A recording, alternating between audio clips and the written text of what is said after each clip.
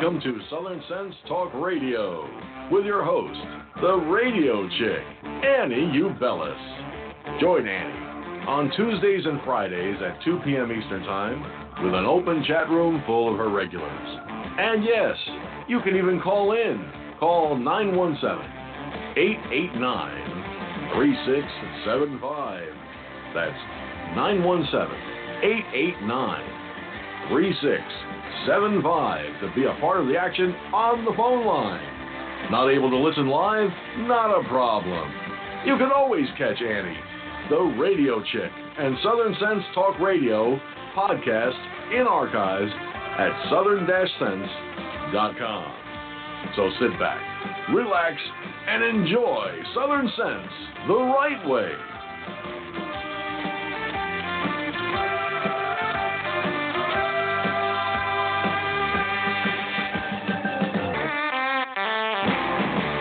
Good afternoon, and welcome back for another adventure here on Southern Sense, live on Blog Talk Radio, SHR Media, the Lone Star Daily News, up in iTunes, Stitcher, Spreaker, Facebook. Oh, the heck with it. Go to the name of the show, put a dash in the middle, southern-sense.com. I'm your hostess with the mostest, the radio chick, Annie, along with my debonair and colorful co-host, Curtis C.S. Bennett, author of 24 books. Check them out, Original Radicals. Curtis, welcome aboard, and we've got an exciting show. We've got not one, not two, not three. We have 4 guests today. It is going to be a... We're popular. Oh, man. Yeah. And this is exciting because we're going to have a moderate Muslim, Raheel Raza, who works for the Clarion Project, going head-to-head with IQ al-Rasuli. Now, IQ al-Rasuli was an Iraqi Muslim, and today he speaks out on the truth about Islam. He's studied Islam and other religions now for going on over 4 decades. He is an outspoken critic of it. I've been on several panels with him, most recently with J.J. McCarthy, his show. And, this is going to be... rockets are going to fly on that one. And then we're going to have our friend K. Carl Smith with the Frederick Douglass Foundation coming on. He's got a new project going on out there. We'll be talking to him on that. And then we're going to finish the show with Pastor Paula White, who happens to be a spiritual guide to President Trump. She happens to be one of his pastors. So it's going to be an exciting show. And I don't know if it's the internet trolls or what, but I just got a call 15 minutes ago from the assistant to the producers of the movie that just is coming out, Gosnell, about Kermit Gosnell, and she thought they were going to be on today. And I says, I never got your email back, so I thought you didn't want to come on, but so we're going to see if we can get them on next week, and we'll have the Gosnell movie on. A lot to talk about, a lot to do. I'm already out of breath.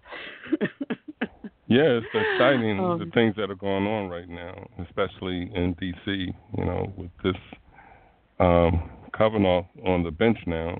So I'm looking forward to great things. We also now have Nikki Haley has also just resigned. She will be stepping down as of January 2019. So there's a lot to talk about.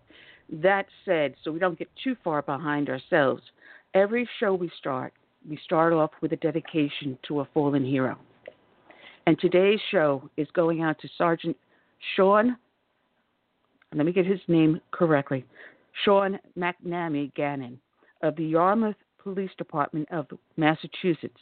His end of watch was Tuesday, April 12th of this year. And this is from massline.com.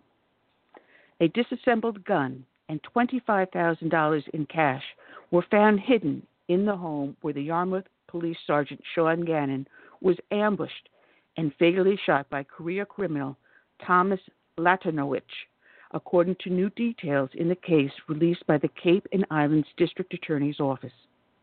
Gannon, a 32-year-old K-9 officer, was fatally shot in April while attempting to serve a warrant on Latanowicz, a 29-year-old man with 125, that's 125 prior criminal charges on his record.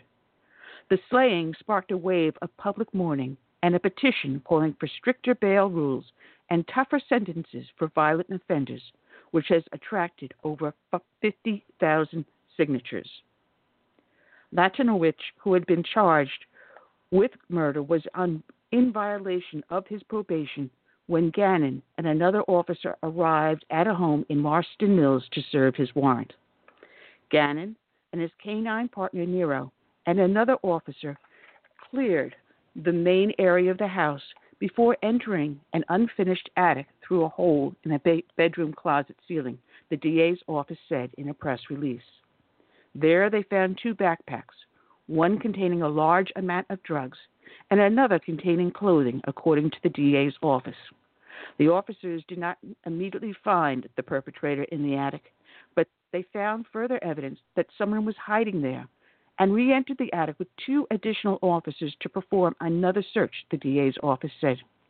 They noticed a piece of insulation which, when removed, uncovered an opening into another section of the attic created by an addition onto the house, the DA's office said.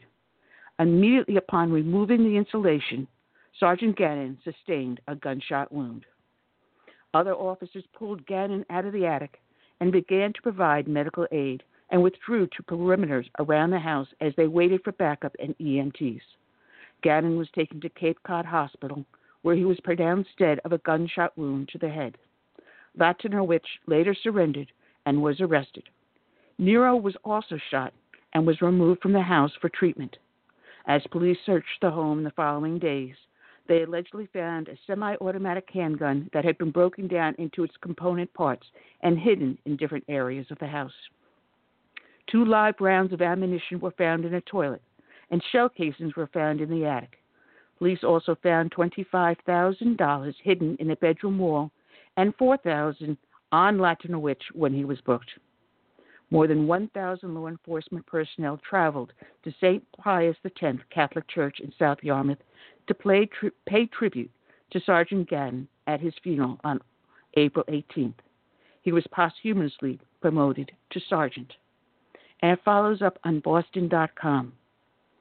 A Massachusetts police officer killed in the line of duty was remembered at his funeral for his faith, professionalism, and engaging personality.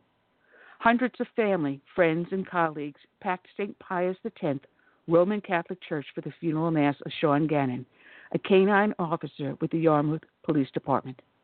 Thousands of officers from around the country stood at attention outside.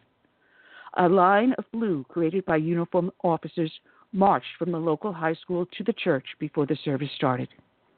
It was made up by representatives from departments across Massachusetts and New England, from New York City and Chicago, and from as far away as Texas and California. Hundreds of civilians also stood outside the church. We give him back to you without a murmur, but our hearts are wrung with sorrow, the Reverend Paul Karen said during a short service without a eulogy. Karen told the story about the day he arrived at the Cape Cod Parish last year. A secretary called to tell him police were on the way to his office. I wasn't here long enough to be in trouble, Karen said. He heard a bang on the door with the words, "Police, open up." He opened up the door to find Gannon, who hugged him and welcomed him to town. So now we come together and mourn his death. But we also give thanks that he lived, that we knew him on some level, Karen said. Gannon, 32, was shot Thursday, April 12th, while he and other officers were serving an arrest warrant at a home in Barnstable. The suspect in the shooting, described by police as a career criminal, is being held without bail after pleading not guilty to murder. Gannon's Belgian Malinois dog, Nero, was also shot, but underwent surgery and is recovering. After Mass, canine officers and their dogs line the route to the cemetery for a private burial service. Gannon, who was posthumously promoted to sergeant, leaves behind a wife, parents, a brother, and a sister. The New Bedford native was a graduate of Bishop Stang High School in Dartmouth. He had a master's degree from Massachusetts Maritime Academy. Today's show is dedicated to Sergeant Gannon.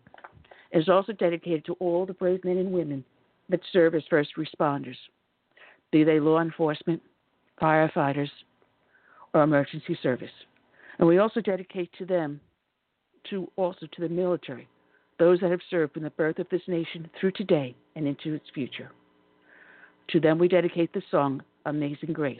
God bless each and every one.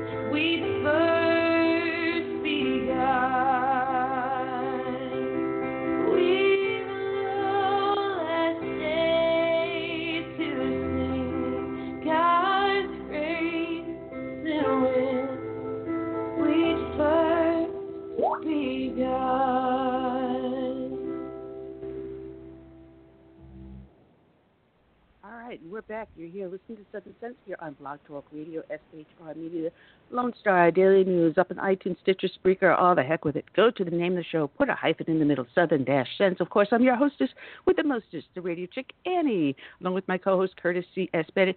Curtis, I want to welcome everyone that's up in the chat rooms, listening in also on Facebook and YouTube, and also in the studio. If you are listening in the studio, please remember to press 1 so we know that you are asking a question of our guests. And Curtis, we have them both on the line.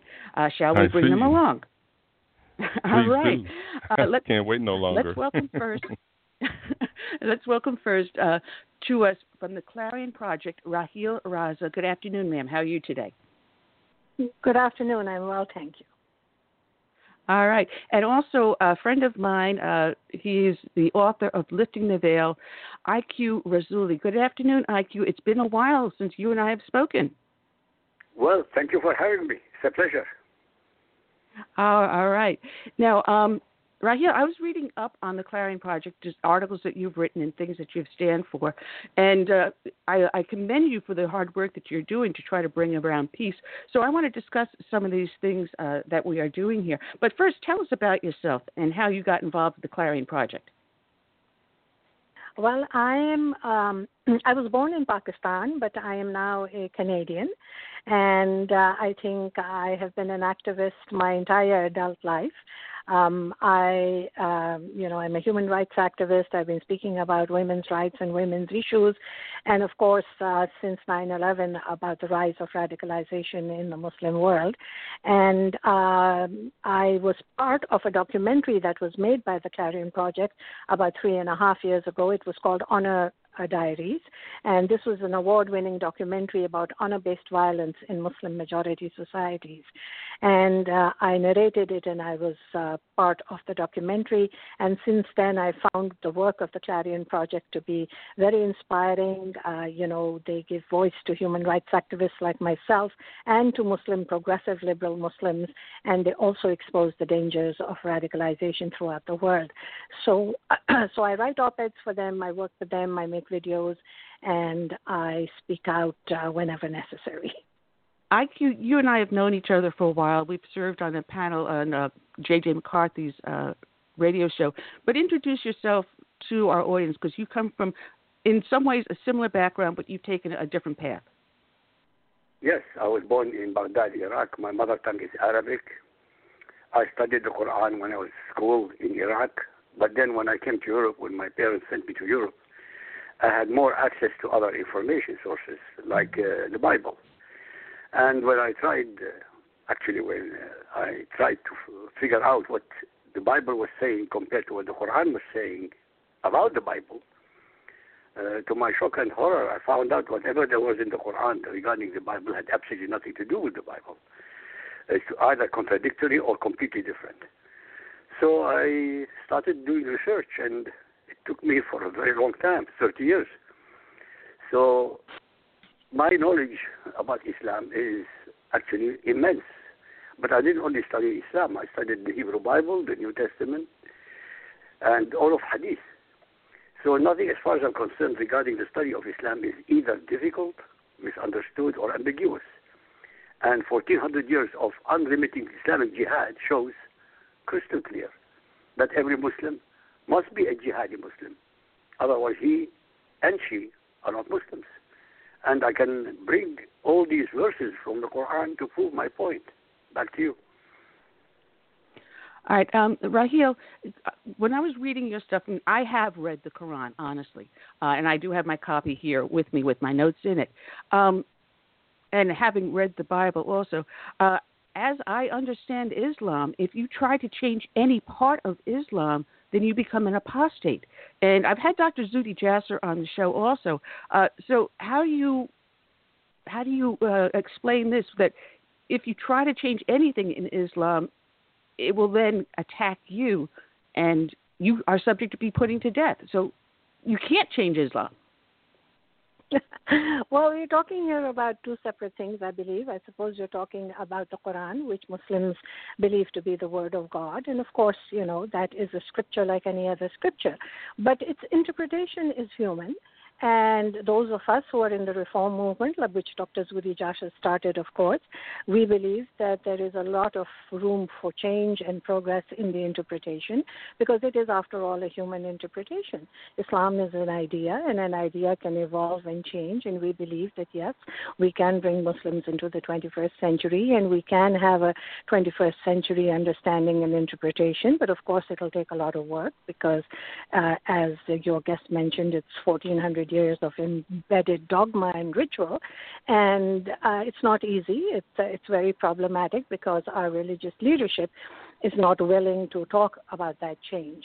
But we believe that, yes, it can be done, and there are certain notions that were perhaps only applicable in the 7th century or at that time, and we can leave those behind and move ahead with a more humane interpretations which are applicable to the 21st century. But yes, in response to your question about apostasy, of course, in Muslim countries, anybody who mentions this is considered an apostate, because it's blasphemy to mention that you want to change anything. But we are very fortunate that we are living in the West where these laws don't apply. So we have the freedom, the individual thought process. We have the freedom to think freely and be critical thinkers, and it is happening across the Western world. There are many critical thinkers who are trying to reinterpret some of the more violent passages of the scripture. Well, IQ, every time I hear something like this, I hear where they say, well, listen, you were able to have a reformation within Christianity, but we changed the church, not the religion. And this is what I'm trying to ask. Can Islam ever be reformed? It is impossible. I'm not being nasty or funny. Let me put it in very simple terms. As Raheel said, the Quran is supposed to be the word of Allah. The Quran, according to Islam, is the most perfect document because it's the word of Allah. Now, since it is perfect, you cannot add a dot to it or take a dot away from it because you make it imperfect. So the ability or the possibility of changing anything in the Quran is zero. And 1,400 years proves my point. I ask anybody, ask any imam anywhere on planet Earth, can the Quran be moderated? I promise you 99.99% of them will say you. It's impossible. It's impossible. Give you an example. Well, IQ. Go ahead. Yeah. No, go ahead. Please. What I was saying is that go ahead. I respect your I respect your opinion on this, but we are actually at a point, and as I had said very clearly, we're talking about the interpretation, implementation, and understanding of the Quran, and there are imams that we are working with who are quite open to that understanding. For example, we say that the concept of armed jihad is something that existed in the 7th century for a particular reason, because these were tribal communities that only knew how to be at war with each other. There were no nation states and no borders, but now we live in the 21st century, and therefore the notion of armed jihad should be put in the 7th century parking lot. Now, this is a parking lot that we want to put a lot of the notions that existed at that time, and we look at it historically, and those of us who call ourselves reformist Muslims look at the Quran in a historical context, and we try to understand that it was for a certain time and place, and many of the notions and concepts are not applicable today. So we believe that there is a possibility of reformation in the understanding, interpretation, and implementation of the text, and there's work being done on that. You're absolutely right from the rational point of view. There is absolutely no argument. I am from a rational the person. Point of view, you are 100% correct, but we're not discussing rationality. Belief has nothing to do with rationality. I'll give you an example. I always quote, by the way, in chapter and verse, and ask people who are listening, Google it to prove my point. Al-Baqarah, chapter 2, verse 216. And it says, Jihad, holy fighting in Allah's cause, is ordained for you Muslims, though you dislike it. And it may be that you dislike a thing which is good for you, and that you like a thing which is bad for you. Allah knows, but you do not know. And then we have the hadith. Sahih Muslim hadith 4631. Abu Hurairah says, I heard Muhammad say, I love that I should be killed in jihad, in Allah's cause jihad. Then I should be brought back to life, and then be killed again in jihad. And he repeats it 3 times. Sahih al-Bukhari, it's another Sahih, from another source, al-Bukhari, 4.50, narrated by Anas bin Malik. The Prophet said, a single endeavor of fighting in Allah's cause, qital fi sabilillah, jihad, is better than the world and whatever is in it. I can quote 106 other verses like this. So for anybody to say that an imam, any imam, will moderate these things, please show me. Well, we do have IQ. We can quote hadith till the cows come home. You know because you're an expert in Islam, as you say, that there are thousands of hadith. But we in the Reform movement don't give precedence to hadith because we understand that more than 3/4 of them were just created out of falsehood and for the power of the caliphs and for the rulers of those time, and they're not credible hadith. So we balance the hadith against reason and logic, and you just use the word rational. Unfortunately, for a large majority of Muslim, rationale has been thrown out of the window, and critical thinking has been thrown out of the window. I agree with you 100%. Of course, and we are a small minority, and we are struggling against the mainstream. And I totally agree with you that if you were to present this idea to an ordinary Muslim, they would absolutely lash out and say, you can't touch it, nothing can be changed, nothing can be reinterpreted. But, there are obviously Muslims like us who want to live a life of peace and harmony and tolerance. We want to respect people of other faiths. And in fact, that is the mandate of our organization, and plus the Reform movement. And so, we believe in gender equality. So we do want to work towards that change because you understand as well as I do that 1.8 or 1.10 billion Muslims are not going to either forego their faith, nor are they going to convert overnight, nor are they going to accept that there is a problem. So, every movement, every change, every reform begins with a few drops in the ocean, with a few people who are rational and who think clearly.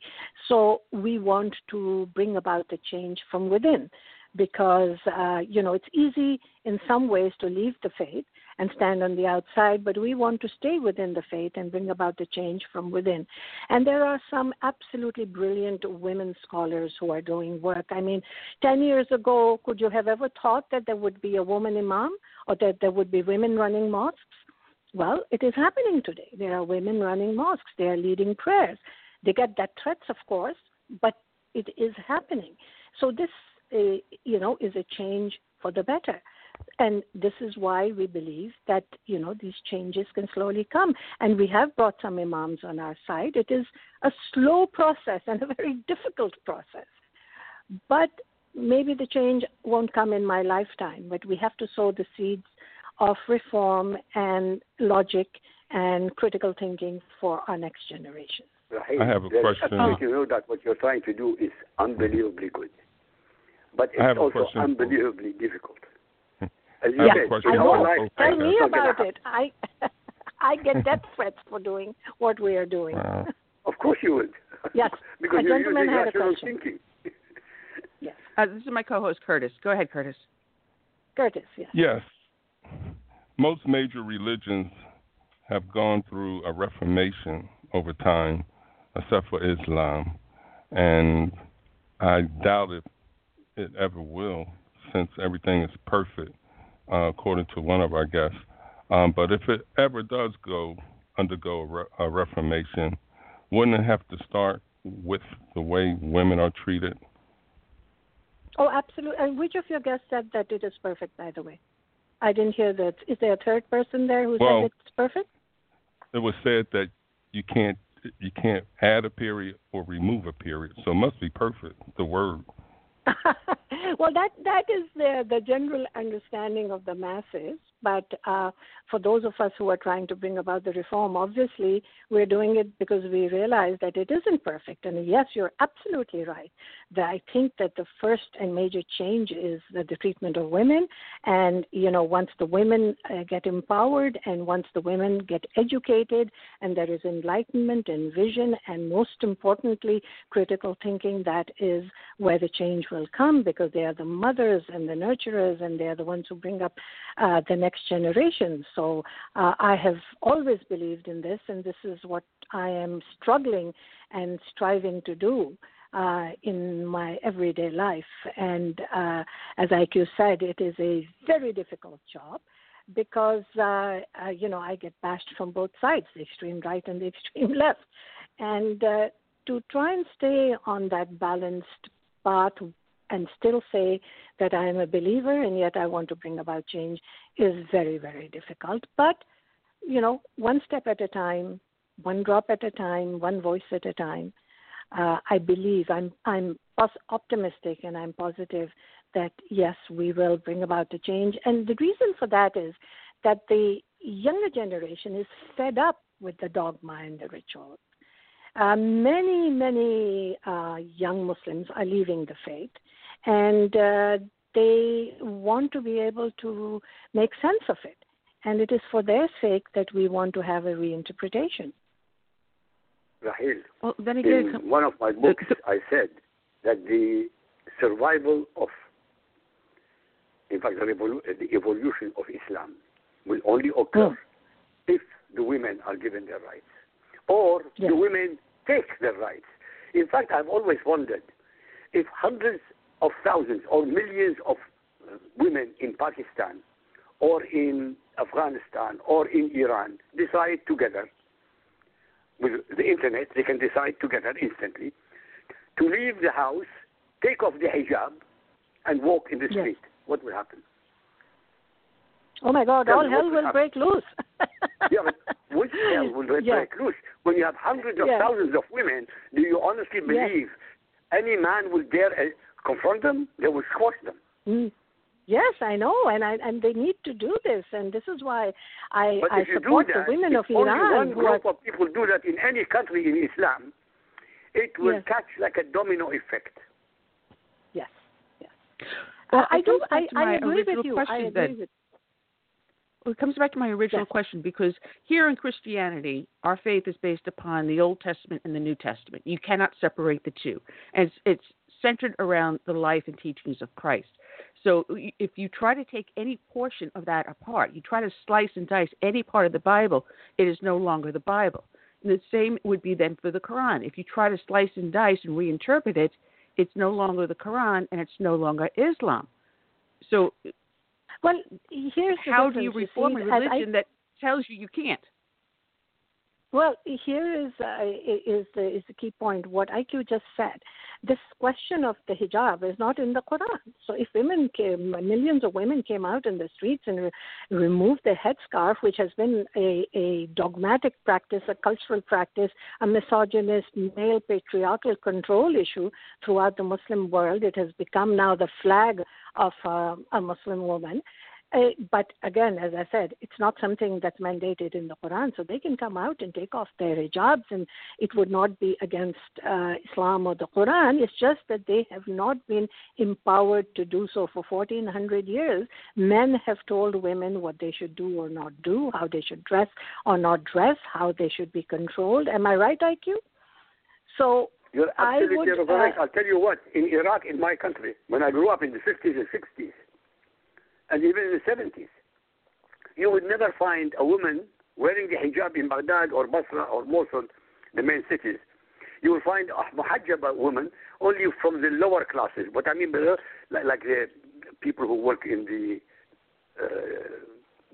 carpet industry, they work in silversmiths, literally uneducated people. And same thing was in Iran. The same thing was in Egypt under Abdel Nasser. He forbade the wearing of the hijab. Well, the same people in Pakistan. I grew up in Pakistan. You never saw this. So this is a political movement, as you and I well know. It has come from Saudi Arabia and the dogmatic, the regime, the Ayatollahs in Iran. So it was not there. And, my husband lived in Iraq for 4 years, and he tells me they were the most modern women who wore the highest fashions, and it was the same in Iran. So if that existed at that time in terms of the dress, it can definitely be something that can be brought back if we could only challenge the dogma of the Ayatollahs and the mullahs. And, Ataturk did something very wise when he took the mullahs out to the sea and sank the ships, because that is where our problem is with the religious clergy.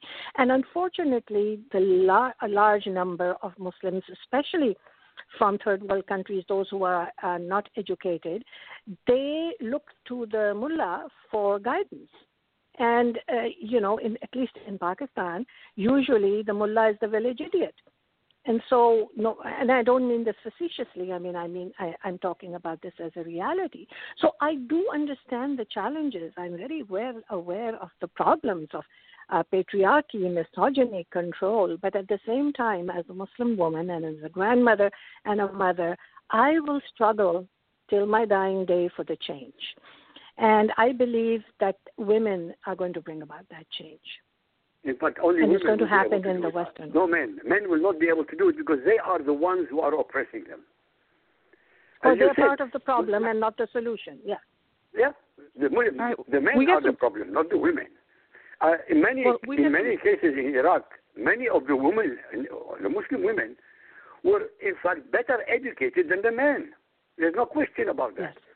And to corroborate what you're saying, the word hijab does not appear anywhere in the Quran denoting the covering of a woman in any way, shape, or form. It doesn't exist. By the way, just in case, because you said some of the hadiths are false. But there is a hadith by Aisha, al-Mu'mineen, the foremost wife, although she was a child wife of Muhammad. She said, Umar ibn al-Khattab wanted us all to be muhajjabat. But the Rasul, he never allowed us. He never forced us to be muhajjabat. Now, if the wife and the wives of Muhammad were not muhajjabat 1400 years ago, by what standard of logic or even theology would they force them now in the 21st century? You see, nobody challenges the imams. The only way to destroy these things is to challenge the imam verse by verse, hadith by hadith, and destroy them. Yes, and we are on that path. Trust me, we are working very hard towards doing that. I agree with you 100%. These are self-created hadiths to just, control the women and to control the masses. And it's very easy to do when the masses are uneducated, uninformed. They have never read the Quran. They have never been educated. It's so easy to use the pulpit to control people, and this is how Islam has always been used. But again, I say we are now in the 21st century. The women are waking up to the causes. They're writing books about it. They're speaking out, and they're taking charge of their own lives. It's slow. It's a small group, but it will grow very fast because, as I said, there is an attraction to this kind of version of Islam, which would be hopefully modern and humane and tolerant and gender-friendly. So we hope to do that. Rahel, you should start with Linda Sarsour in America. I'm sorry. I said you should start with Linda Sarsour in America. Oh, hang on, you're getting a little ahead of me because we have some questions in the chat room right now, and one is asking Raheel if you have been getting death threats. Now, IQ, I know you have, which is why you use a pseudonym. But Raheel, have you gotten as far as you needing security for death threats? Well, I have death threats and fatwas and all the hate mail that anybody could ever want, but I don't use security because I can't afford to, for one. And secondly, I believe that a lot of those threats are to shut me up because I'm a woman. It's because of my gender. And, if I showed that I was scared, the extremists or those who are trying to shut me up would succeed. So when I get a threat, I speak even louder. I speak more. I'm very exposed. My life is an open book. And so I just live with it. Well, Raheel, you have to. If you want to survive, you have no choice. Exactly. I'm sorry. You wrote an article. Raheel, you wrote an article up on the Clarion Project because the name Linda Sarsour came up about Carry the Light, and you were not kind to the movement. Tell us about this. That was just here in Canada, just a couple of days ago. Yes, this past weekend there was a convention here held by the Islamic Circle of North America. Now, all these organizations are Islamist organizations. Their funding is spurious. In fact, the Islamic Society of North America just had their charitable status removed right here in Canada last week. And so what we do is we constantly report on them. So ICNA, the Islamic Circle of North America, held a convention at which they invited what I would call people who spew hate, Linda Sarsour among them. I mean, Linda Sarsour said that Ayaan Hirsi Ali and Bridget Gabriel should have their vaginas removed.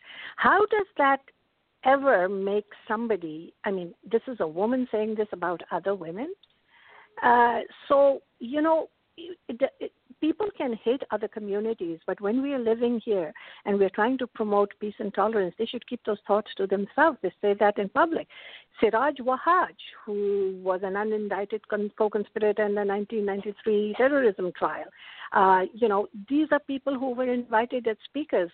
It's not as though Canada doesn't have Muslims who could be excellent speakers and speak about issues that are critical to thinking. So when Muslim organizations in Canada host these conferences, which, by the way, cost a lot of money and are very well funded, they never bring out the critical issues. They're never talking about the problems. They're only going around in circles talking about how wonderful it is to be a Muslim, which, I can appreciate and understand. But we have to also talk about the problems. Otherwise, it doesn't make sense to waste time just talking about, it's not about fluff stuff and we're not living in la la land. The reality is that we are facing huge problems, and unless we talk about them, we're never going to find solutions for them. So I wrote this very critical piece because I was very ticked off that our government allowed these speakers to come in and speak. Well, I want to thank Kel and Gary for those two questions. Now, Vito is following up about, your opinion of Israel. And recently, the United States moved our embassy to Jerusalem. What's your opinion on that? I think it's a fantastic move. I think it should have always been there. I'm a great supporter of Israel's right to exist, and at the same time, my freedom to criticize, whatever would be wrong. But before you can have a conversation with another country, you have to recognize their right to exist. I'm from Pakistan. Pakistan was created out of partition. It is as old exactly as Israel is. There were people who were disjointed from both sides. There are lands which belong to each other. Yet that kind of criticism has never been leveled at Pakistan. Thousands of people were killed. But, this constant bashing of Israel is something that I find difficult to swallow. I've been there many times. And, one has to separate the people from the government and the politics. And to, for Linda Sarsour to say that one should not humanize the Israelis, for me, I think is a little over the top. Yeah, well, Cal, who's in the chat room, happens to be a Canadian. She was saying that there were people that showed up at that event that were not Muslim, and they were turned away, even though it was listed as being public. Is this true? I was not there. I would not be found there, but it might very well be true. I do know that there was a rally outside the event. About 50 people turned up, and, they were holding banners, and they were rallying, but the organizers and the administration of this particular event was terrified of speaking to the reporters who were outside. So I believe that they may have turned some people away, which is very normal for these organizations. I mean, if they have nothing to hide, then why are they afraid to speak to the media? Do you think the media itself is complacent in not exposing hatred? Of course. They are. These things don't get exposed. It becomes our job as an organization to constantly, put these things out there and expose them. And in fact, as I said, the charitable status being taken away from an organization has been the lobbying that went on for about 5 years before the authorities and media would even expose this and talk about it. So, the Islamist organizations, and especially organizations like CARE in the United States, have a lot of clout and a lot of control on the communities, and they unfortunately end up being the spokespeople for Islam when we believe that the media should have not be biased. They should come to people like us as well and hear a different perspective.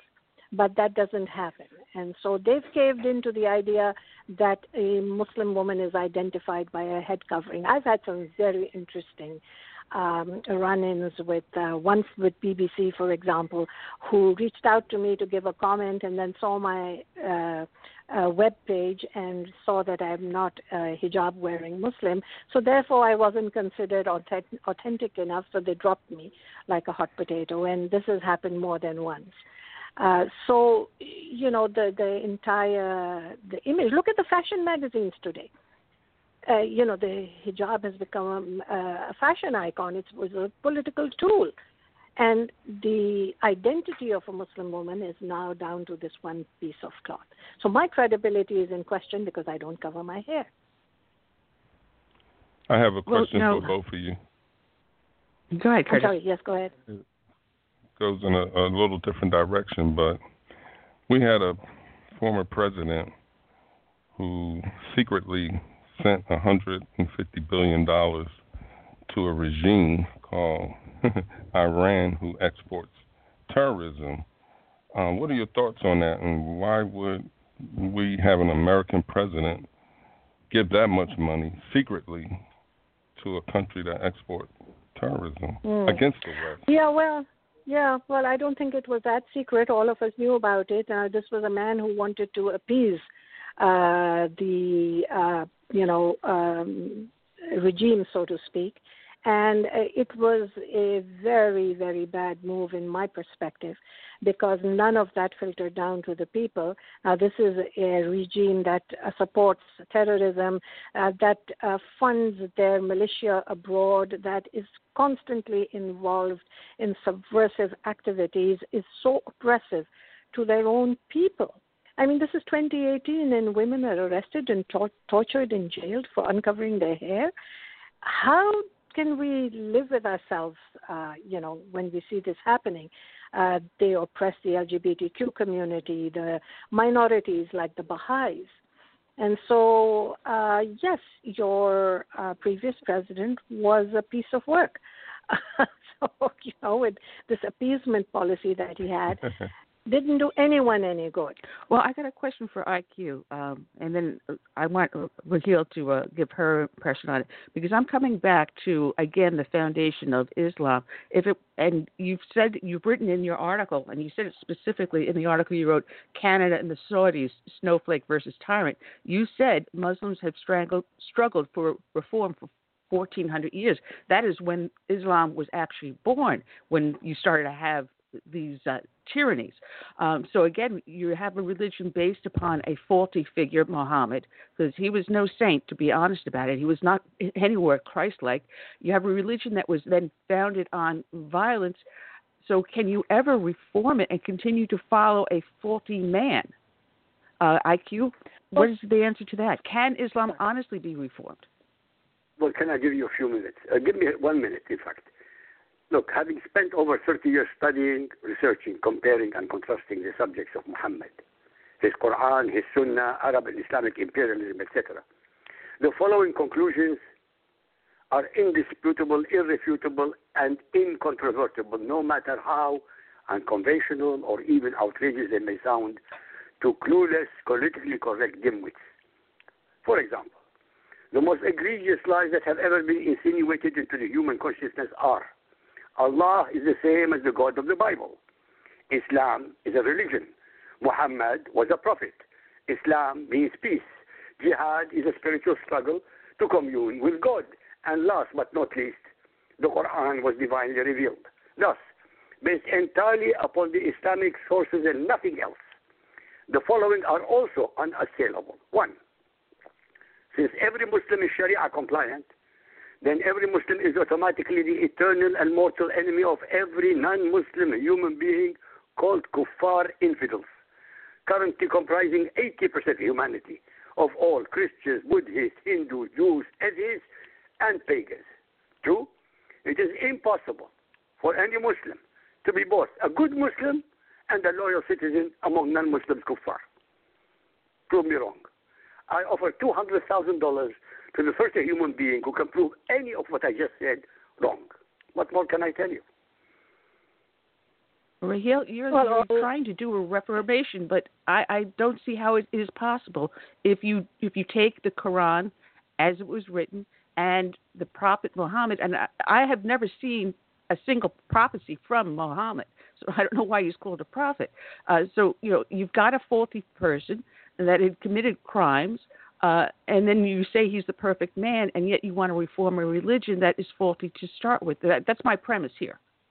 Yes, but well, that is your premise and your opinion, and IQ has a different premise and a different opinion. And much as I would like to take the bounty that he offered, I will not take that up. I can be called a dimwit, but the fact is that there are many different opinions, and of course there are many versions of what you are saying. And in our understanding, Muhammad was not a wicked, evil man, and there are, of course, books that have been written that say that he was, but there are also books that say that he wasn't. And so, I veer on the side of optimism. He is my prophet. I look up to him.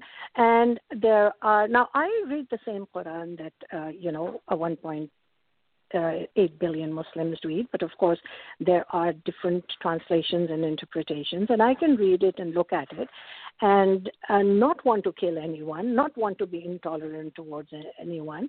Why is it that I and my group of people that I work with are different? We are still Muslim. There must be some value to the faith that creates good people. And so, that's what I'm speaking about, that it is an understanding and an interpretation, and it can be tweaked and it can be moved into this century and it can be tolerant. And I will stand by that, this is who I am and this is my work and this is what I want to do. And I'm not out there to harm anyone. Right. Thank you. I see problems with it, and I see what you're trying to do, and I commend you for it. And you've got fantastic articles where you call out people such as Linda Sarsour, such as ICNA, and other things. You also call out, people wanting laws for blasphemy, saying that it's wrong too. But there's a problem with this we have, because Christians and Jewish temples are being monitored to look for radicalization, but mosques are not. They're getting a free ride. Should we be equally monitoring them also to look for radicalization? Absolutely. Absolutely. I said this many years ago, for which I got such a bad backlash that I was nearly kicked out. But the fact is that if there is a mosque where we suspect that hatred is being spouted or radicalization is taking place, absolutely they should be monitored. Because, I don't believe as a Muslim that I should get any special handling or special privileges. We should be treated like any other citizen. If there is a place of worship where there is hate being spouted, where violence is being promoted, absolutely they should be monitored. And if they find that it is happening, they should shut them down. For me, it's very simple, black and white. But then, why don't you ask some of the Western leadership why they are so wishy-washy on these issues? Why are they kowtowing to the Islamists? Why are they supporting Islamists and Islamist organizations as opposed to speaking to us who are saying that these are the problems and these are the solutions? So, there is a fault line there as well. And if one wants to have an honest discussion, then let's also talk about the weaknesses of the leadership that is looking for votes and will go to the same mosque where they know that the hate is being spouted just because they want votes. Like you? For example, Look. I respect her enormously for what she's trying to do, because she's doing something against all odds. I accept that. But what you have in the media in the West, I'm talking in the West, I mean Europe and America, they're not fake news. They are the enemies of the people. 10 years before Donald Trump spoke about the enemies of the people, I always said it in my radio talk shows. They are on the record. In every talk show I said the American media, the European media are the enemies of the people because they never tell the truth. Never. And I mean literally never. She talked about the BBC. I called the BBC the Boko Haram Broadcasting Corporation because they support Islam. I'm glad you're laughing. Well, I've been dealing with it. They will never allow anybody when I don't speak against Islam. To speak against Islam is to tell a lie about them. I never tell a lie. I speak about Islam. I reveal what Islam says from their own sources, backed up by their own people. That's not against Islam. So if I reveal to Germans what Mein Kampf is saying, does that mean I'm anti-German? I'm revealing the facts. Prove me wrong. But you're obviously not very popular with the media because they don't want to hear people like you and me, although we come from an entirely different spectrum. What you have to probably appreciate and understand that our end goal and vision is the same. We want peace, we want tolerance, we want, gender equality, we want all the things that make the world a better place. Now, if people would understand this, for example, when I talked about the collusion of Western governments, I've been dealing with an issue where in the United Kingdom, there are 89 Sharia courts that are active, and all this has been done under the blessing of the British government. So Yes. shouldn't Yes, we you're be right. asking You're the absolutely question? Yes. So, of course, there are problems with Sharia. Of course, there are problems in these. But why should this be only the battle of a Muslim woman who flies across the Atlantic to be a thorn in the side of the British House of Lords and the British House of Commons when they should be taking the lead? So sometimes I feel like it's battering my head against a wall to try and get the authorities, the legal system, our governments, our politicians to understand what the problem is. And then you have the regressive left who call me an anti-Islamist, who call me an Islamophobe. Yeah. You know, yeah. and they don't even know how to spell Islamophobe. Exactly. And this whole word Islamophobe was created to stop people from having honest conversations. Look, I am a Muslim, but I'm also honest about the problems because, you know, it's like your child who may be a drug addict. Unless you talk about the problem, you're not going to find a cure. And this is what the cancer, the virus within the Muslim world is right now. We don't talk enough about it because there is a total ban on speaking out. And here in Canada, we have actually a motion in the government called M103, which says that if you criticize Islam or Muslims, it could eventually become a criminal offense. So people shut up. Nobody wants to talk about these things. And the same it's a thing huge in Europe, problem. by the way. The same thing in England, the same thing in Europe, in France, in Germany, in every Western European country has exactly the same problem. The only ones who do not have this problem, the only ones are the Eastern Europeans, like Poland, like Hungary, like they are the ones who are saying no more immigrants. Yes, but Europe is down a deep, dark hole. You know that. Europe gave in to the Islamists a long time ago. And so they are down a deep, dark hole, and it's partly their own fault because they allowed all this to fester. I traveled across Europe to see what the situation was, and I saw the ghettos, and I saw the power of, the Islamists in these countries. I mean, they openly had offices, of Hamas and Hezbollah in these countries. So come on. Let's call a spade. While I'm willing to accept the problems within my own faith and my own community, the rest of the country and the leadership has to also acknowledge that they are part of the problem. And when we see what's happening in Europe, we should look at it as an example and never allow it to happen in America or Canada. This is why we are fighting so hard for sanity.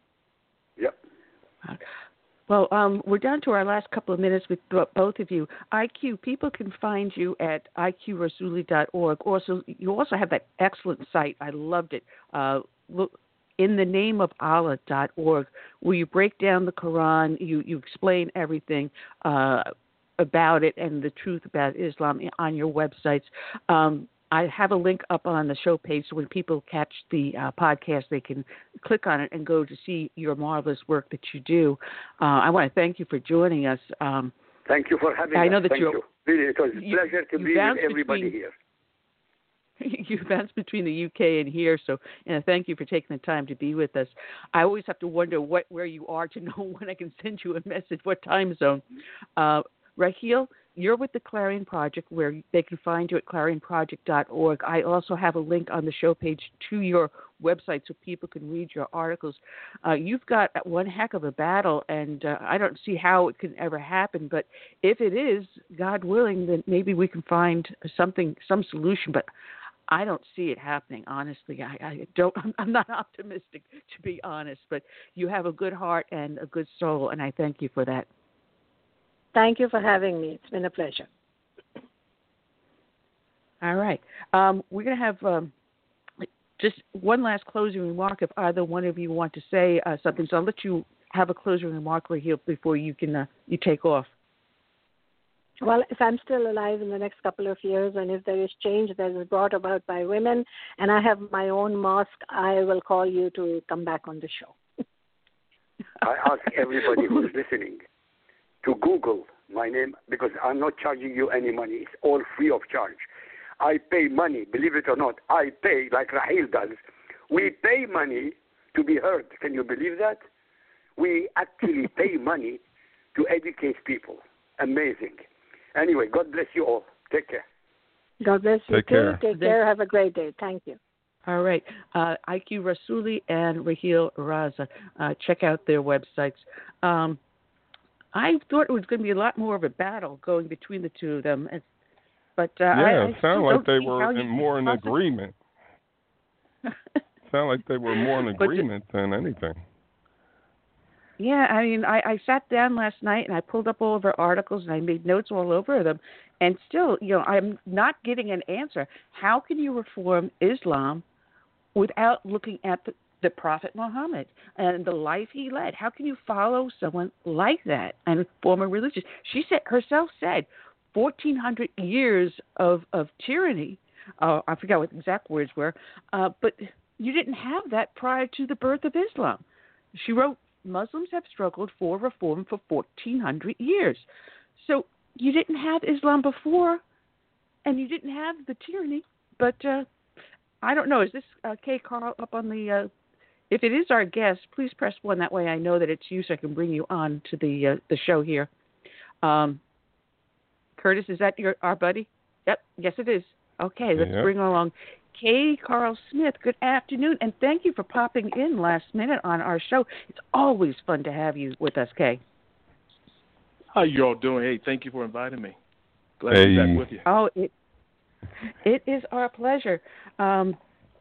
You have a new project I see out there called, why can't I speak today? Diversity Engagement, where you're taking the message to the people. Tell us about this new project you've got. Well, the new project is what we're doing. CS knows I've been doing this for 10 years now. We're coming out with an app. The app is called Trump the Race Card. And in this app, all the things we've been teaching and coaching about for the past 10 years in terms of the word conservative, why the word conservative has a racist connotation, and how do we overcome that, and teaching conservatives how to better articulate our message by leveraging the life and writings of Frederick Douglass. So I've been asked several times, hey, can I come here and speak, come there and speak, and I can't be everywhere. So I found out that the best way to do this and make it affordable where anybody can get this information now is to come out with this app that'll be out probably not in another 4 weeks, so we can empower conservatives to learn how to engage their friends, their family members, and even people of different ethnicities, and do it in a way where you're not fearful of being called a racist or an Uncle Tom, but in fact you can get out there and you can trump the race card, pun intended. Yeah, I was reading it and I was fascinated by it because I've got my Tea Party meeting next week, and this was something that we can take into the schools, it looks like, and it's like only $79 to get the access. Now, this is a limited time price, or is this, you're going to change it later, or what? Oh, okay. Now, we're talking about two different things. What you're referring to is the online course. That's an online course. It's a video-driven online course. That's been out there for at least almost a year and a half. But in addition to the online course, we're coming out with an app, and that's our latest endeavor. What we're doing right now. And the online course is really for the choir. It's for the conservative choir. It's for freedom activists to empower them with a messaging model, a persuasive messaging model, so they can better engage people of different ethnicities in particular, but not just that, but engage anyone regarding your conservative values, and do it in a way where you're not worried about having a bridge or somebody being antagonistic, but you do it by leveraging life and writings of Frederick Douglass, which is, in my personal view, is the ultimate American dream story, the quintessential conservative, and the forgotten prophet. Well, with this rise of Trump, are you seeing people now of different backgrounds being more open to your message? No. Actually, I've noticed people are more open to the message before President Trump got elected and right after President Obama left office, because especially in the black communities I travel the country, they realized that this Messiah, quote unquote, did not take care of them. And so since Obama didn't take care of them, they realized, look, we got to do things differently. We got to become more entrepreneurs, and we got to examine how we're voting. So that's what I've noticed. So it's not because of Trump that I see a difference in the mindset, especially in the black community. It's because of the past 8 years and how they felt they've been left out. All right. Well, we got a call coming in right now. Let's see, from Louisiana area. Let me bring the caller in. You're on the air live with Southern Sense. I'm your hostess, Annie, the radio chick, along with my co-host, Curtis. Our guest is CL. Oh, man. Who's that? C.L. Bryant? Mixed up a K. Carl Smith. Who am I speaking to? This is Stanley. How you doing? Hi, Stanley. You have a question or a comment for our guest, K. Carl? Well, I do have a question. I mean, you were talking about God today, and to be quite frank, I'm at my wit's end. I help run a local parish here in Louisiana, and we have two pastors that are going through something right now, and I could use some advice. They were visited a few days ago by the Holy Spirit. Since then, they've not really been themselves. They've sort of been speaking in tongues, and it's still a situation, and we're trying to understand what they're saying. I don't know if you have anyone that could translate or help us understand what's going on, but we're a little concerned for them, and we're looking for some guidance and some help. Well, I don't think that's the topic that we're talking about. We're talking about with K. Carl Smith, who is the founder of the head of the Frederick Douglass Republican group. So I don't know where this question comes from. Well, I see you understand God's design for your life. I'm really at my wit's end. This is the problem. Pastor Paula White will be on at the 3:30 hour in another 25 minutes. So if you want to call back then, she will be with us then. I would love to. That would mean the world to me. I didn't mean to interrupt you, but that would mean the world to me. I certainly will call back. Thank you. I mean, K. Carl, you and I both love history, especially history about Frederick Douglass, one of my heroes from that era. But I'm finding today that, especially in the young Republican leadership under 35 and under, they have an aversion to history.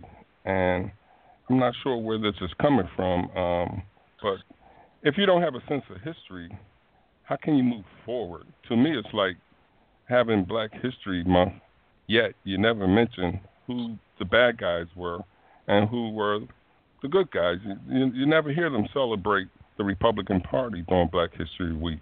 You never hear them say, hey, it was the Democrat Party that, enslaved blacks and came up with Jim Crow laws and things like that.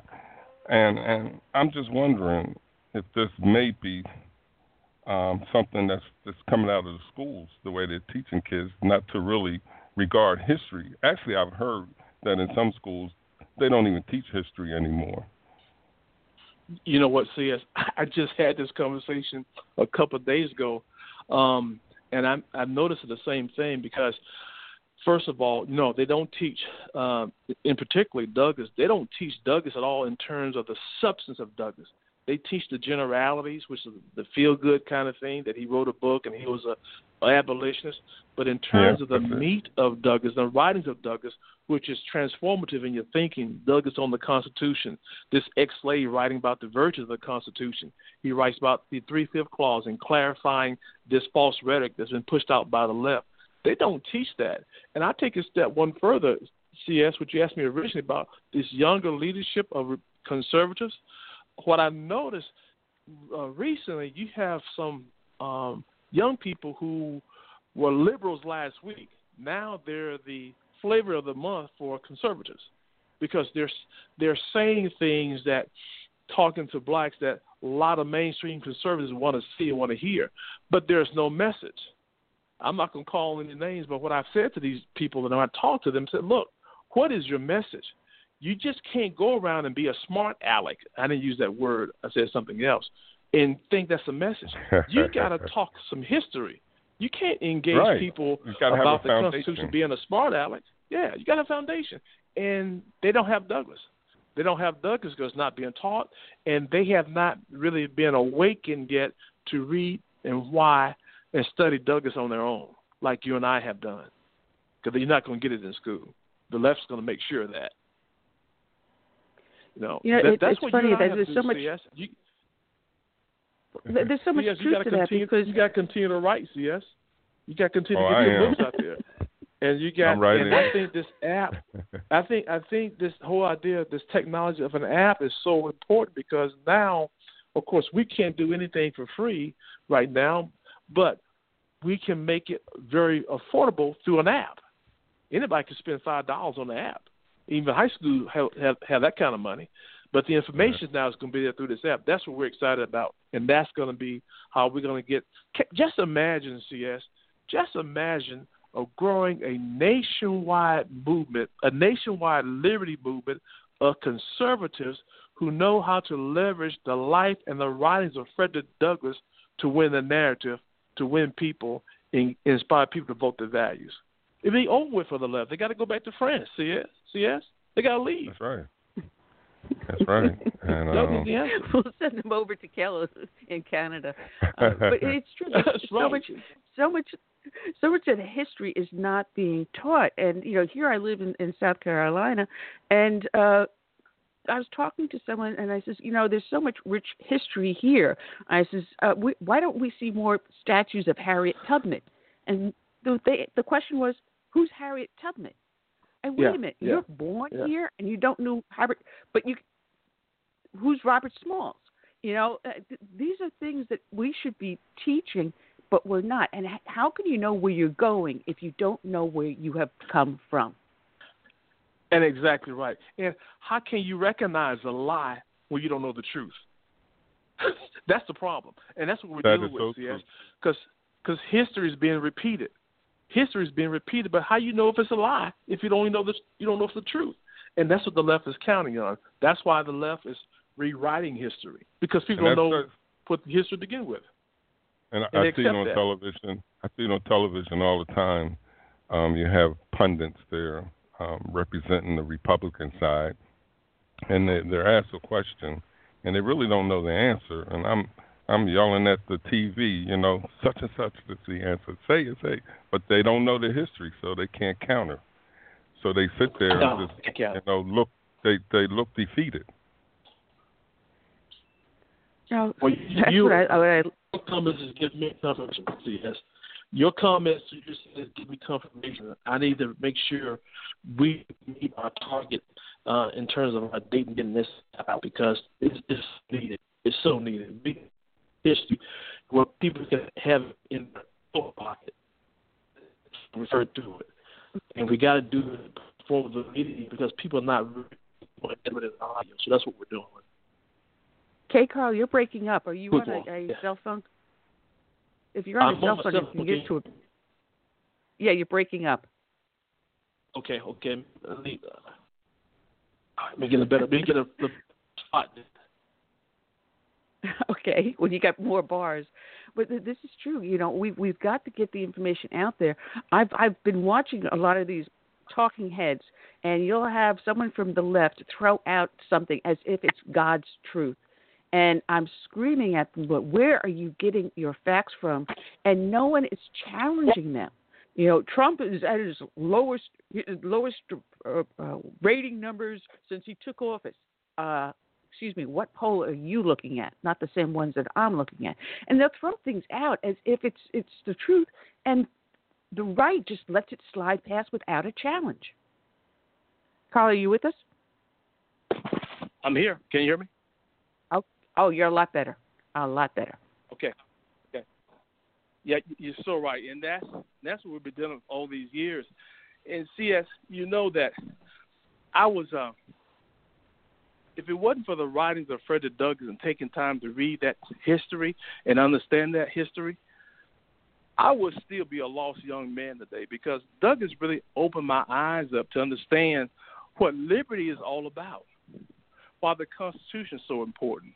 And dealing with things he dealt with is really the same thing we're dealing with today.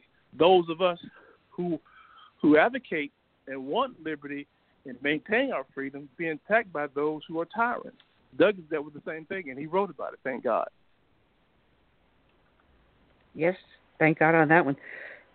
And when do you expect this app? You said a couple of weeks. What, by the end of the month? Yeah. Good. And it's people can find it? It's going to take Apple and Android probably about three to 4 weeks to approve it. That's where we are right now, so it's with them.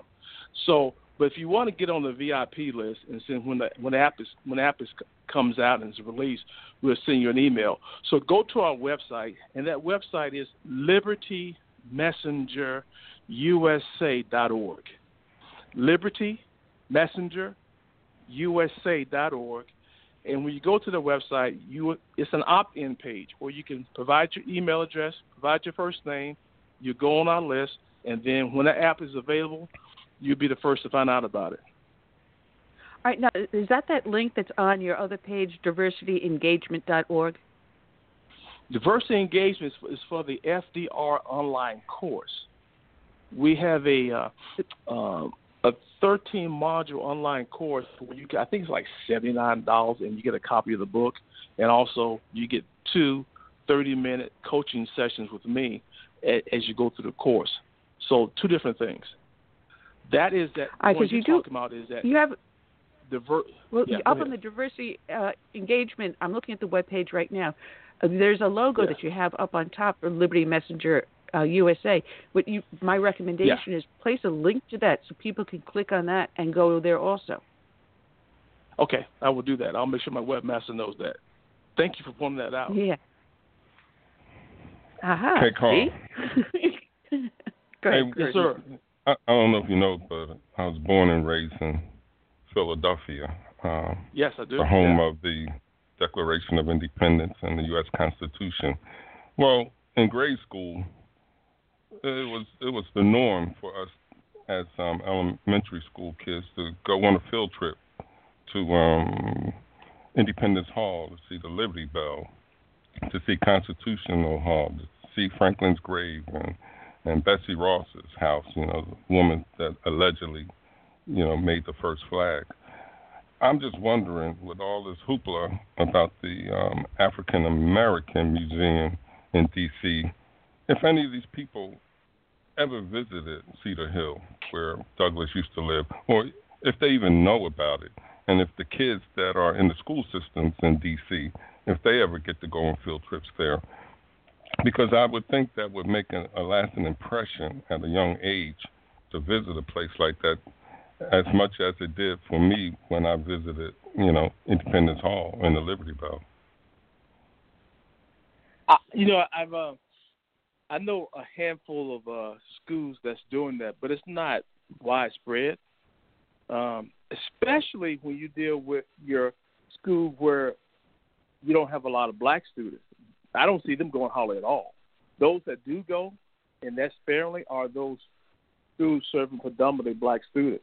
And that's a shame because everybody needs to know that history of Frederick Douglass, regardless of their own ethnicity. Well, we got a question in the chat room from Vito.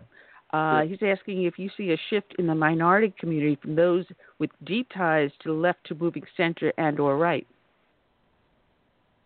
Repeat that question again. Now you broke up on me. I'm sorry. Okay. Vito's asking if you see a shift in the minority community from those deep ties to the left to moving center or to the right. Yeah. Well, here's the thing. And CS, you may chime on this too. When I look at my own personal life and my own community, blacks are some of the most conservative folks you have met in your life. We're not liberals, especially American liberals. We're very traditional in our values, but we're just not voting that way. So what I do see a shift where people in our communities now are waking up and start voting their values and stop voting a label. They're getting past this label piece, and instead of voting like what my grandmother used to vote and using that as an excuse, but really voting based on values that they believe in and make sure that the candidates that they vote for espouse those values. Yeah, I see a shift too, and like I said, with the younger Black Republican leaders, I enjoy that they have the courage to come out and speak, but I also want them to have a foundation so they can truly make their case, and make it, on an intelligent level, because I'm gonna tell you, the left will come at you with everything that they have, and you got to be prepared to play ball with them. You really do. Yeah, exactly. That's what's missing, and again, it hits on what you and I just got through talking about. You have to have a message. When you come out of the closet, so to speak, and you as a Black person embrace conservatism, and that's your utterance now because of your enlightenment, there's some pushback you're going to deal with when you go back and tell your family members and friends about it. So you got to know how to guard yourself against that pushback and learn how to articulate your new awakening in a way where you become inspirational and not confrontational. And the only way I know how to do that I've seen work is learn how to leverage the life and writings of Frederick Douglass, because his values that we believe in stand the test of time. Even though he lived in the 19th century, the values still apply, and the values are still working today. The values that helped a man rise from slavery to prosperity will also help a free person rise from poverty to prosperity. Well, Carl, we had on just recently Brandon Strucker that started the movement Walk Away. So Cal is asking you your opinion about that movement, because I've watched a lot of those videos, the Walk Away, and you said something earlier that struck me and reminded me of when I watched it, that they didn't have the argument to back up why they walked away. They didn't have a message. And they just said, oh, well, I realized that, they're not all standing up for what I believe in, so I'm walking away. So what's your opinion of the Walk Away movement? Do you think it's got any merit to it? I think it does have merit because people are walking away. What I suggest, they need to learn why Douglas ran away. That's what they need to do, so they can have some content behind what they're doing. They lack content. Here's what I'm saying is this: when I walk away, that's my story. But the left will attack me because that's my story. But when I tell them I walk away because I've been inspired by the life and writings of Frederick Douglass, how are they going to attack me on that? You see what I'm saying? So we got to learn how to inoculate ourselves against the vicious and vile attacks of the left, because it's hard to stand against that alone as one individual, one person. You got to guard yourself against that, and the way you do it, you inoculate yourself by getting into the life and writings of Frederick Douglass.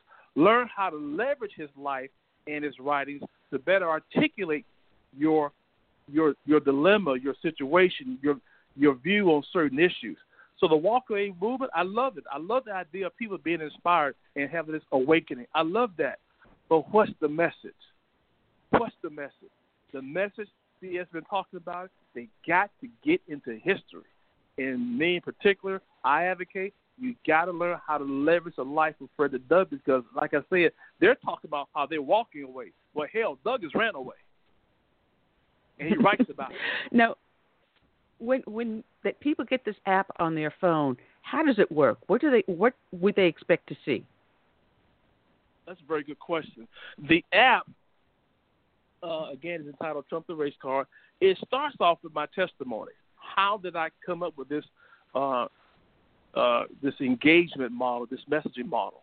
And I explain the event that led up to how God inspired me and pricked my spirit to this Frederick Douglass Republican engagement and messaging strategy.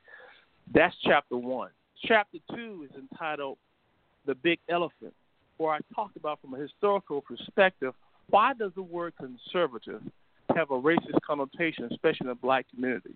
There's some historical things that took place that we have to understand in order to better articulate our values, in order to engage people of different ethnicities in particular.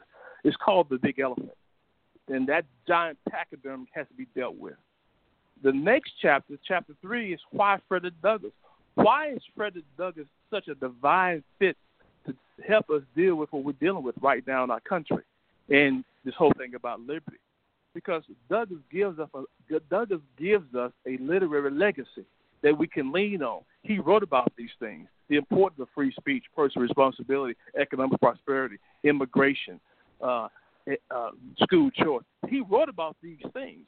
So learning how to leverage that and learning the life of Douglass. Here's why Douglass is so key when I share this with other people, that what the left try to do, they try to put people in victim categories, okay? You got all these victims out here. But when you share the life of Frederick Douglass with people, they quickly realize that they cannot out-victimize Frederick Douglass. It doesn't work. Nobody today is starting their life as low as Frederick Douglass. So through the life and writings of Frederick Douglass. So then the next chapter, the chapter talks about the Frederick Douglass Republican Engagement Strategy. What is it? How it works? And we break it down in detail, what's happening and how this whole Frederick Douglass Engagement Strategy works, and we kind of role play. And the last chapter is called The Challenges. This is where, on a monthly basis, we're going to provide fresh content to help liberty advocates deal with the false rhetoric of the left. For example, if you're out there engaging somebody call you a racist and Uncle Tom, how do you take that encounter or that challenge and you turn around and you make it a teachable moment? We're going to have that in there. We're going to talk about the whole issue about the Confederate flag and the Confederate monuments. How do you take that issue that the left is pushing, make it a teachable moment like the Christ did when he was challenged by the scribes and the Pharisees? He turned around, he made it a teachable moment. Whole thing about the NFL players dealing and the whole issue about the flag and so on. How do you respond when someone says that if Douglass was alive today, he'd be a Democrat? How do you take those challenges? Because the left is not going to stop with their false rhetoric. They're not going to stop. We have to learn as liberty advocates, as conservatives, how to take that false rhetoric and make it a teachable moment and awaken people and wake people up. So every month we'll be providing content in that chapter called Challenges based upon the writings of Douglass and really staying in tune to some of the current events that's taking place and make sure we put information out there in people's hands so now liberty advocates can get out there and start better engaging their family members and friends and people of different ethnicities by leveraging life and writings of Frederick Douglass. Well, now I'm going to ask you about that big elephant in the room. Just why is it that the conservatives are always viewed as racist? It goes back in history. It goes back to specifically in 1964 when let me start this way. 1964, July 2nd, 1964, LBJ signed the civil rights legislation into law. Your staunch racist Democrats, they filibustered, they voted against it. Now, there was a certain Republican senator who also voted against it, but he didn't vote against it based on being a racist. He voted based on constitutional grounds. His name was Senator Barry Goldwater. Now, I'm going to tie two dots together. Do you recall Senator Goldwater's nickname? His nickname was Mr. Conservative.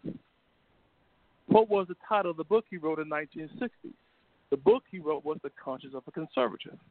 Now, so he was not a racist, Dr. King said, but with his no vote, he sided with the racists.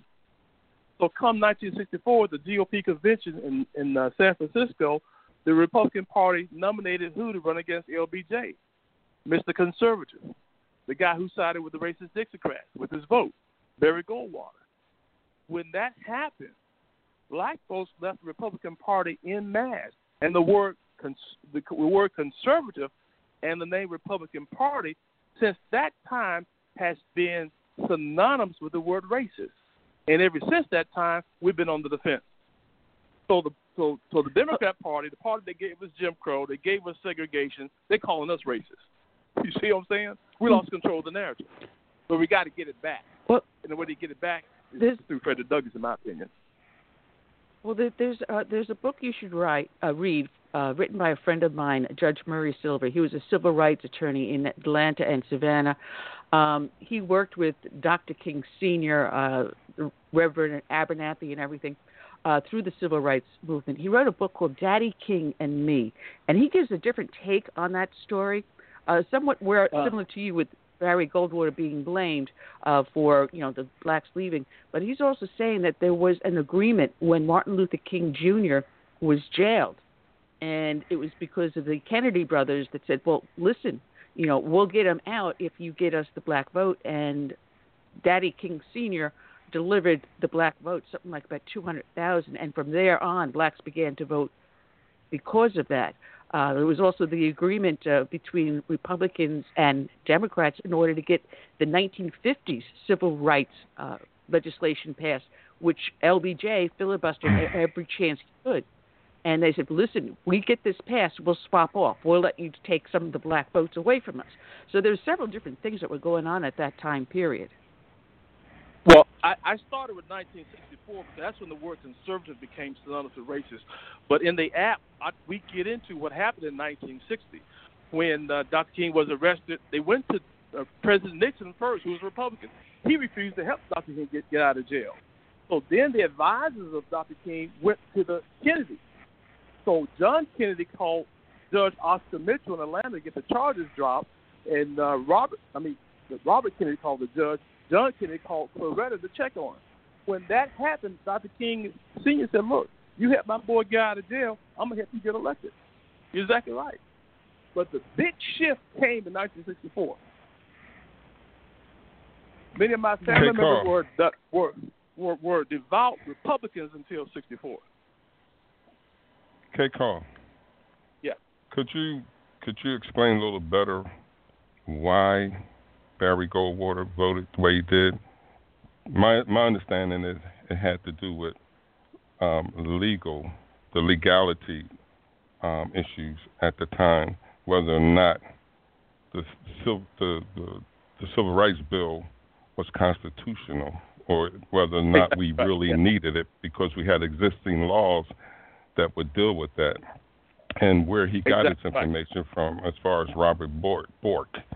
Could you explain that? Robert Bork wrote a 75-page opinion that Goldwater used to form his decision to vote against it. He voted against the civil rights legislation based on Title II that dealt with what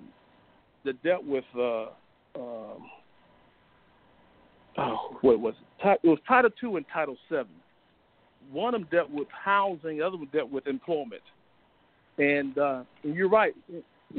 Goldwater was a gradualist. He believed that, look, let the states take care of their own business. The federal government has no role to interfere in state affairs, especially when it comes to private business. Let them decide how they want to manage things in terms of segregation. Well, when Dr. King heard about that, and Roy Wilkins, who was the president of WCP, they said, what are you talking about? You going to tell black folks in Mississippi their future lie in the hands of these racist politicians? No, the federal government got to get involved in this situation we got going on in the South. So before he died in 1998, Goldwater said the way he voted in 64 was a mistake and one that he regretted it because go back and look at it, Goldwater voted for the Civil Rights Act in 57 and 60. But because of Title II and Title VII, he had some problems with it because he felt it was unconstitutional. But it was the way I like to put it, that Goldwater wanted to be so constitutionally right, but he was morally wrong because he was telling the people in the South, black folks in the South, we're not going to bother and worry about what's happening down there. We're going to let the state solve their own problem. Well, the state was the problem. Even black folks in second-class conditions, they weren't going to solve the problem. They wanted segregation. That's what liberty they wanted in the South. They didn't want black folks to be free and have equal opportunity. So, and that's what I was trying to get. That's what I was trying to get at. Goldwater was constitutionally correct, but morally incorrect. He definitely was. Yeah. And Dr. King said he wasn't a racist. When you go back, you can Google this, like covered in the app. When Goldwater won that nomination from the GOP in 1964, July 16th, Dr. King did a press release that day. He did a press conference. He said, look, he said it's unfortunate and disastrous that the Republican Party has nominated Senator Barry Goldwater as a presidential candidate. He said, his conservative, use the word, his conservative philosophy gives aid and comfort to the racists. And right then, that's when he only got 6% of the black vote. Right there. Wow. Yeah. There's a lot to. That's a lot. But the question is how we go overcome. Curtis, that's the question. All right. Yeah, that's true. Curtis, if you can try to give Pastor White another. Yeah, try again. One more call. Very well. Yeah. All right. Well, let me leave Kay Carl with a question while I'm doing that. Go ahead. Kay Carl. All right. Yes, sir. Have you ever heard of Smith versus Allwright? And this has to do with blacks not being able to vote down, under Jim Crow laws and whatnot. So they went to court to fight that, and eventually they won, which allowed them to join the Democrat Party because there wasn't a lot of Republican presence in the South. And the Democrat Party was basically the only party they could really be affiliated with. So they went in and joined the Democrats with the hopes of changing that party, but it ended up being the reverse. The Democrats' message and propaganda ended up converting the blacks from conservatism to liberalism and progressivism. Can you comment on that while making this call? Well, I can't comment on that. I got to become a lot smarter. I've heard about that, CS, but I have not, unfortunately, taken the time to research that and read that to understand that. So I apologize, but that's on my bucket list, if you will. But you could see it happening, how they were led to join a party that they really didn't want to be a part of, but they wanted to have a voice, and they got overtaken. Exactly right. What year was this now? This is early 60s? 50s. Yeah. Smith 50s? versus Allwright. Okay. I'm going to research that. Yeah. There's a question up in the chat room from our friend Cal asking about John Hanson, asking if he was the first pre-Constitution American president. He was technically the president of the first Continental Congress, not the U.S. president. He was the president of the Continental Congress, and the myth was that he was black, but he was actually white. So I hope that answers your question, Cal. These are little interesting facts in history that we should know about the different Continental Congresses and how it went to create the Constitution. This is not being taught. And in the battle, in the creation of the Declaration of Independence about whether or not to include, free blacks in there, there's a whole lot of history that is not being taught. You're right. You're exactly right. Well, we've got to get to the bottom of that and start getting more involved in our education. And I've been harping on this for years. Unless we take back control of our education system, we are going to continue to lose generations of kids. And these kids are growing up to be our future leaders. And if they are uneducated, what would that make our nation? What state will we put our nation in? And this is why your app is very important. And you're going to see history start repeating itself. Because they're not going to learn the lesson of the history. They won't know the history. Yeah, because right here, right where we are in South Carolina, we have a fight with the school board. Out of the 11 seats, 6 of them are up for 7, I think, are up for election. And there are challenges in every single seat. Not one of them is going to have a incumbent being safe until after the election. We'll see, because the people here are so upset and angry with the education system, and they see the lack of quality in the students it's turning out. And this is something we have to actively become involved in. We can't just talk about it. Get involved and go to your school board meetings.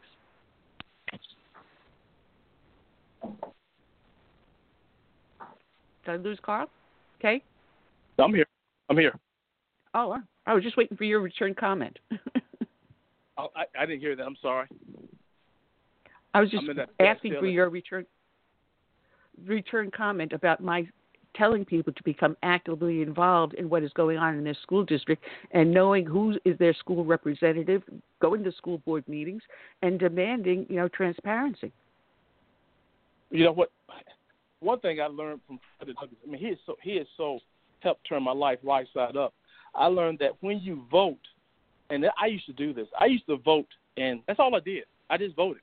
I did not stay in tune legislatively. I didn't stay in tune what was going on in terms of policies. If a policy came up, I disagreed with it. I found out too late, and it was already a law. So what I learned from Frederick Douglass, don't vote and abdicate your responsibility. You vote and agitate the politicians to do right according to your values.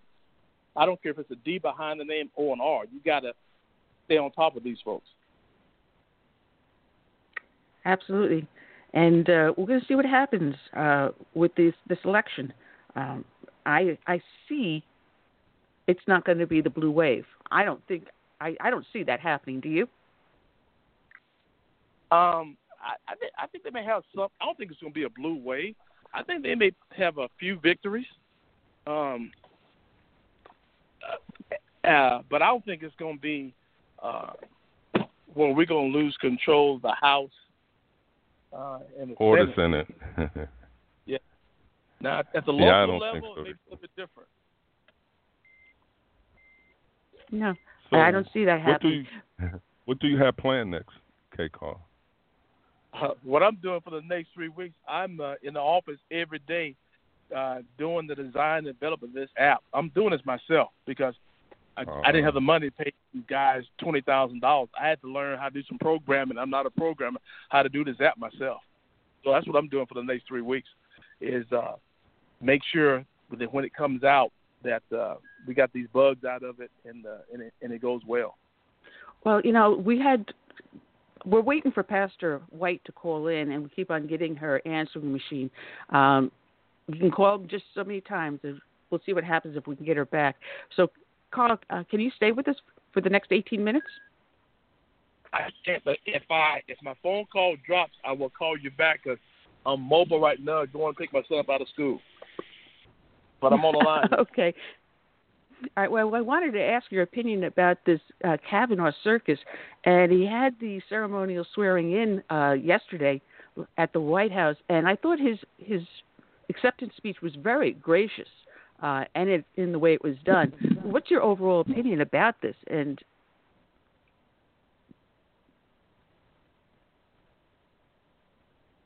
I think we just lost him. Well, Curtis? Did we lose Curtis, too? They'll call back. Okay, I'm back. There he is. It just was there for a minute. You asked about Kavanaugh. Yeah. I didn't hear the last part of your question, but my original thought on that, all that was a show by the Democrats to show their base that they're fighting for them so the base can come out and vote for them in November. That's all it was. And it's unfortunate you're guilty just based on someone's allegation, or you have to defend yourself based on someone's allegation. It's so sad. But I think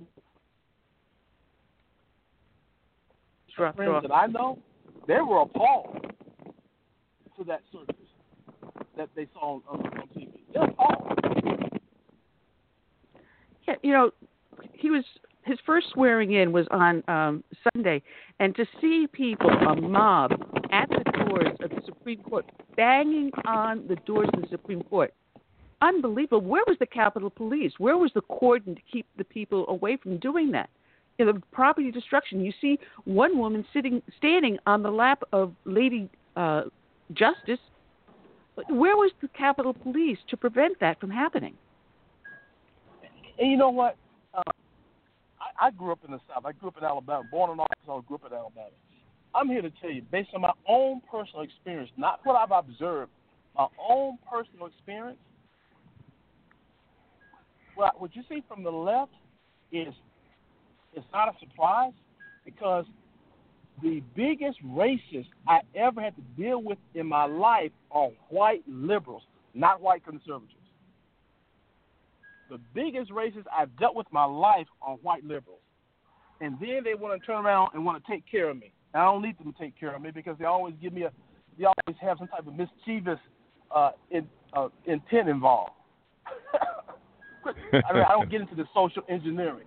You remember CS when Douglas was asked about what shall we do with the Negro, and Douglas said, "What you mean? What shall you do? What shall you do with? You did enough. You made him a slave. Leave him alone." Yeah, Leave them alone. Leave us alone. Yeah.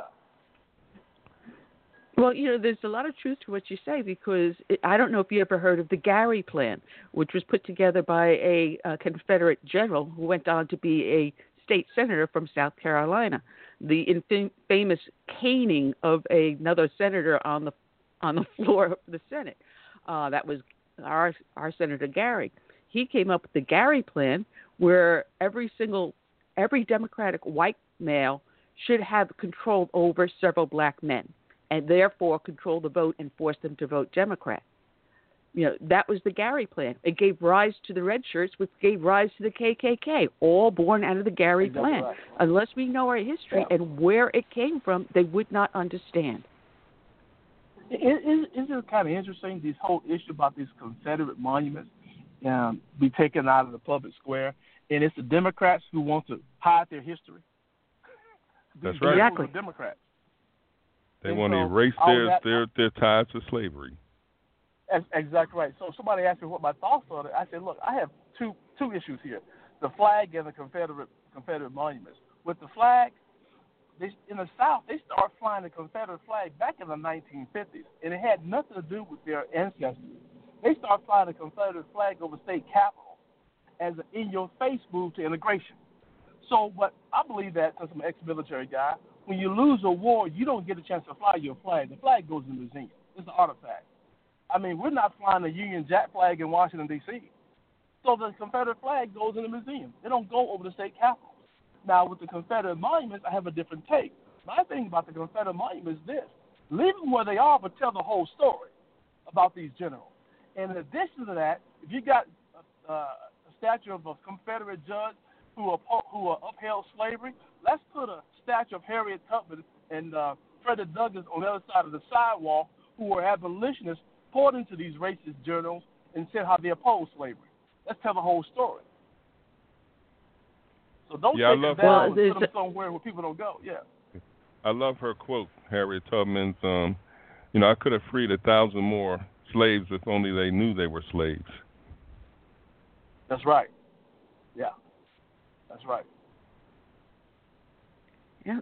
It's a shame that we're losing so much. Again, it comes back to education, which is why I'm looking forward to seeing your app, which is going to be coming out shortly.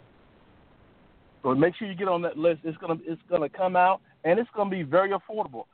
My marketing people tell me that the app is probably gonna be priced like $4.99 for the app. Well, I am on your list. You will see Southern Sons on your list.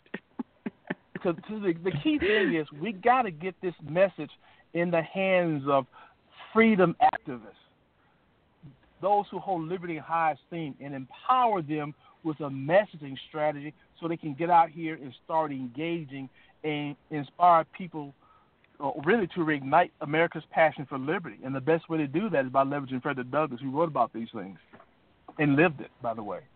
And we have to get it in the school system as well. Yes. They take me to task every time, people ask me to, go to a school to talk about the true history of, the Civil War and slavery, and then I'm told, well, we can't do that. That's politics. It's too political. How can that be when you're talking about the history of America? I mean, it's the truth. When did the truth become political? It's because they want it to be political, so they have an excuse to keep you away from those children with the truth. Exactly right. Yeah, and the more you have someone that's living in ignorance, the more you then can control the conversation and them and their vote, which is what this is all about. What better way to control their vote by controlling their ignorance? Is that not right? You know what? You're exactly right. Again, I get back to this. Not only did Douglass write about these things, he lived it. Because when you talk about not having liberty, that's the life of a slave. Douglass wrote these things. He wrote them down. Douglass said education, or he said knowledge, makes a child unfit to be a slave. Well, we got a question. Yeah, go ahead. Oh, I'm sorry. We just have a question from our friend Kel in the chat room. Number one, she wants to know if she can borrow you so you can slap Justin Trudeau. But her actual question is, can she in Canada use this app? She lives in Canada. Almost definitely, yeah. It'll be on the Apple Store, and it'll also be on the Android Marketplace. So the message of liberty has a universal appeal, and we're fighting socialists. We're fighting tyrants. That's what we're fighting. Douglas wrote about tyrants. I was speaking at a college one day last month, and this whole thing about freedom of speech on college campuses. Well, C.S. Douglas gave this speech in Boston called "The Plea for Free Speech in Boston." Douglas said, quote, "Tyrants cannot tolerate free speech because they know the power of it." That's right. So anybody who opposes free speech is a tyrant. This comes from an ex-slave who's writing this. And then Douglas says slavery and free speech cannot coexist. Well, we're going to have to direct people to go to the website, which is libertymessengerusa.org. So, Cal, if you just type into your browser libertymessengerusa.org, you can sign up. Just scroll down to the bottom. All you need is just your email address and your first name. That's all you need to sign up. That's how easy it is. Isn't it, K. Carl? That's it. You're exactly right. And then when you go to the second page, we have a one-question survey that we're asking people to answer. And the question is this: What is it that you want us to address that you're dealing with? In other words, what kind of encounters have you had when you felt dumbfounded and you wish you knew how to better articulate it and turn that conversation around? What is that issue? What is that question you have? Let us know, and we're going to come back and share with you a suggested response based on what we call a Frederick Douglass Republican perspective. Interesting. I really am excited about seeing this app come out, and I don't pay for apps, but this one I will pay for. If it's not free, I don't use it. Well, but we certainly need it. We certainly need it because today these kids are being taught that socialism is the way over capitalism, and it could not be more wrong. But I got blacks telling me, "Oh, give me some of that socialism." I'm like, "Are you crazy or what?" You had ancestors that fought and died fighting socialism and communism, and you folks, you to the left got you to the point where you want some of it. You have no idea what you're asking for. You have no idea what you're asking for. You have no idea, because again, if they get into Douglas in an essay he called "The Slavery System." It's the title of the slavery system. When you read Douglas' analysis of the slavery system, you can draw direct parallels to socialism. Direct parallels. It doesn't take an effort to grasp that. Douglas makes it so clear. So. Absolutely. Yeah. Absolutely, K. Carl. And this is the ignorance, again, comes into play. And I was talking to my mom, God bless her, she's 86, and she doesn't have a TV reception or anything, so she's at times oblivious to what's going on in the world.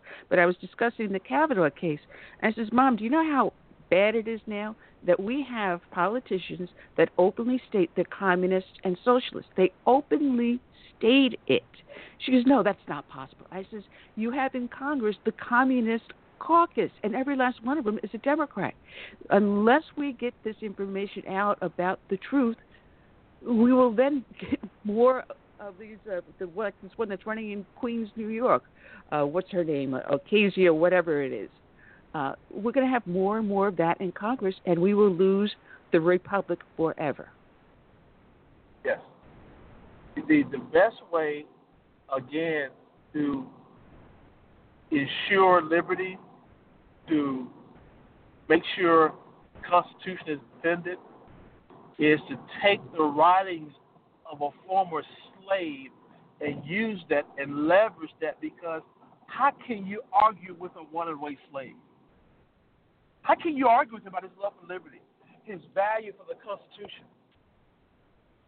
So they can attack No. me on it, but when I leverage Frederick Douglass, what he had to say, now we see some common ground. We got to put Douglass in the game, because by putting him in the game, it defeats all the propaganda attack and the false rhetoric. Every single argument they have doesn't work on Frederick Douglass. It doesn't work. He was not a racist. It doesn't. Douglass was a victim of racism. Absolutely. Absolutely. You know, I feel like, I won the lottery, because out of 350 million people in the United States, God has given me this message and this perspective. And it is my goal and my mission as a ministry to equip freedom advocates with this information so they can start engaging their family members, their friends, and people of different ethnicities about the importance of liberty and why liberty worth dying for. Excuse me. Well, we're down to our last few minutes, Kay Carl, and I wanted to thank you for sticking with us, and hope your son is safe off at school or home from school by now. So I want to thank you and telling people to check out your website, diversityengagement.org, as well as libertymessengerusa.org. And thank you for all the hard work you do, sir. Yes, thank indeed. you so much. Appreciate it. All right, see you. Talk to you later. All right, take care. All right. Kay Carl Smith, check him out again. There's a link up on the show page. Matter of fact, I've got it misspelled on the show page. I'll correct that after the show. But Curtis, we're going to be back here on Friday. Ryman Schoaf is going to be joining us again, as well as Dan Perkins. So that's going to be a great show. All right. And then next week, we've got Burgess Owens. He's got a new book out, Why I Stand. I always loved Burgess Owens. And guess what? He added me at the end of it. Got a little blurb in there about really? your co-host. Mm-hmm. Oh, really? He didn't mention me, but you, huh? Huh. All right. And we also have Scott A. Shea. He's got a new book out also, how to, good Lord, basically how to defend yourself against atheists. And we got great shows lined up, so keep in tune with us, guys. Want to thank everyone that was up in the chat room, as well as up on YouTube and Facebook. I apologize. I got kicked out of my own chat room just a few minutes ago. So if there was something I missed, I apologize. But that's all we got for today. Blame it on the hurricane. Yeah. Blame it on Michael. Those in Florida, Georgia, and the Carolinas, we're going to get hit again, it looks like. So please be safe out there. So until then, I leave you with our closing song, When the Roll is Called Up Yonder. So until then, I say good night and God bless.